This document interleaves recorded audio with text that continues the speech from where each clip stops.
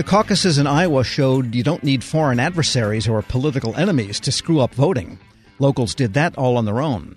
Still, election security is an important concern as the 2020 races heat up. The Homeland Security Department's Cybersecurity and Infrastructure Security Agency, or CISA, considers election security as one of its top priorities.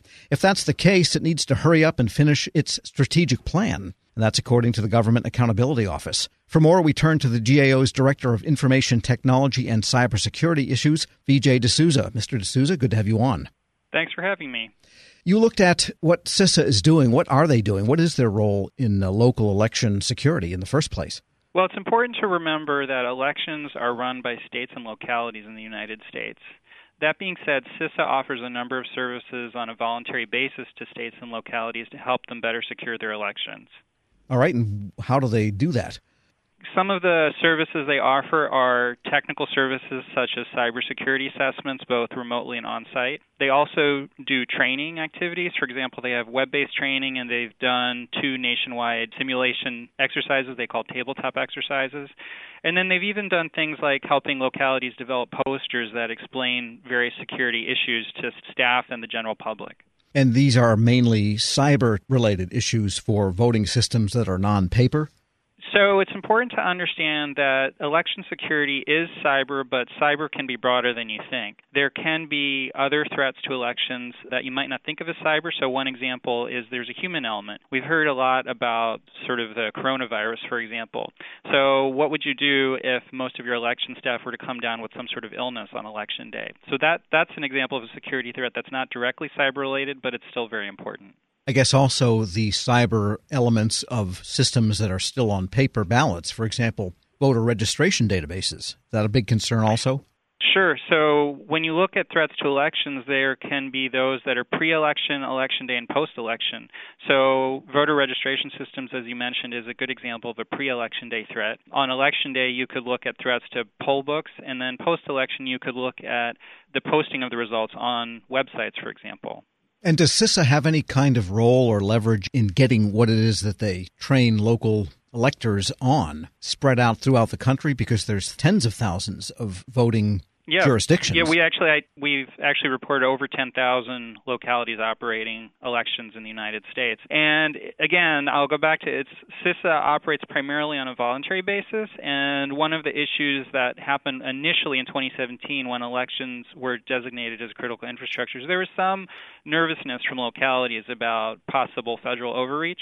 But what we've heard from the states and localities we talked to is that CISA has made an effort to cultivate a good relationship with states and localities, both through site visits and conferences and interacting with various associations. And you found a number of challenges in your review of this. What were the principal ones?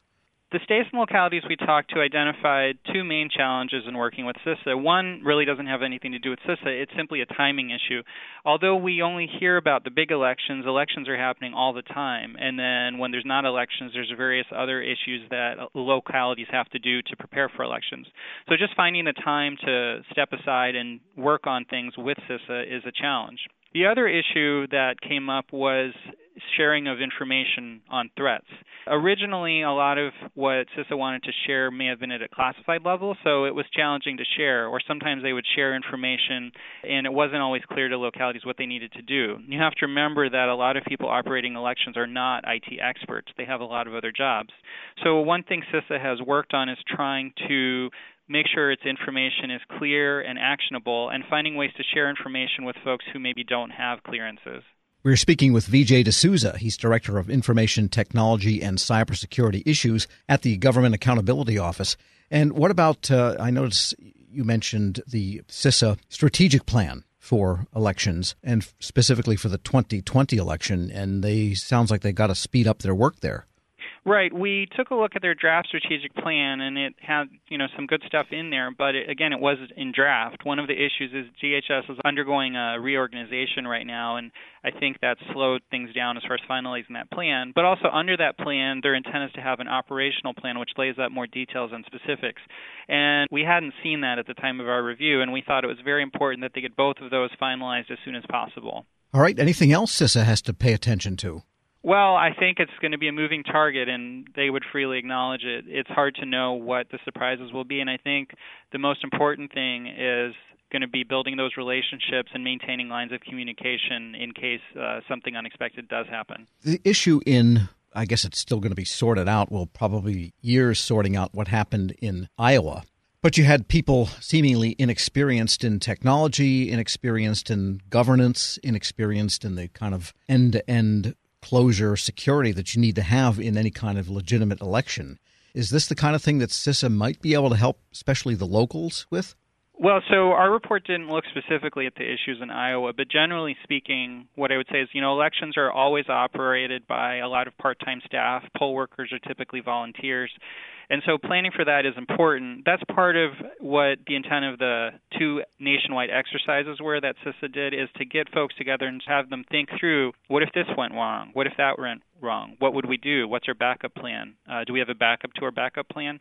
So it's planning. Ultimately, CISA is not going to be able to do most of the work. It's going to be up to the localities. But what CISA can do is help the localities better prepare. And are there any known national standards? Not so much regulations. We can't really do that kind of regulation at the federal level, but are there standards that exist?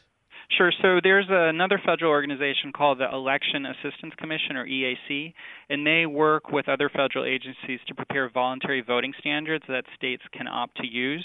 And these standards address issues such as security and usability. So there are standards, but again, because elections are run by states and localities, they are primarily on a voluntary basis. I mean, in doing this type of work and talking with CISA, is it your sense that this is really important because the United States, as the ultimate voting country and the model for so many other nations for so many years, if the United States can't operate elections cleanly and efficiently with no Soros, then, what hope is there for the rest of the world? Well, elections are key to people's faith in government, and also having a sense, public trust in elections is key too. So yes, this is definitely an important area. But, I do want to emphasize that there are a lot of people working on this issue and concerned about this issue. So we do see a lot of progress underway in addressing the challenges in this area. Vijay D'Souza is Director of Information Technology and Cybersecurity Issues at the Government Accountability Office. Thanks so much for joining me. Thank you. We'll post this interview along with a link to his report at federalnewsnetwork.com/Federal Drive. Hear the Federal Drive on your schedule. Subscribe at Apple Podcasts or Podcast One. Pop quiz. What can you buy for $3.99? Not a latte. But for less than the cost of a cup of coffee, you can get all your favorite music ad-free.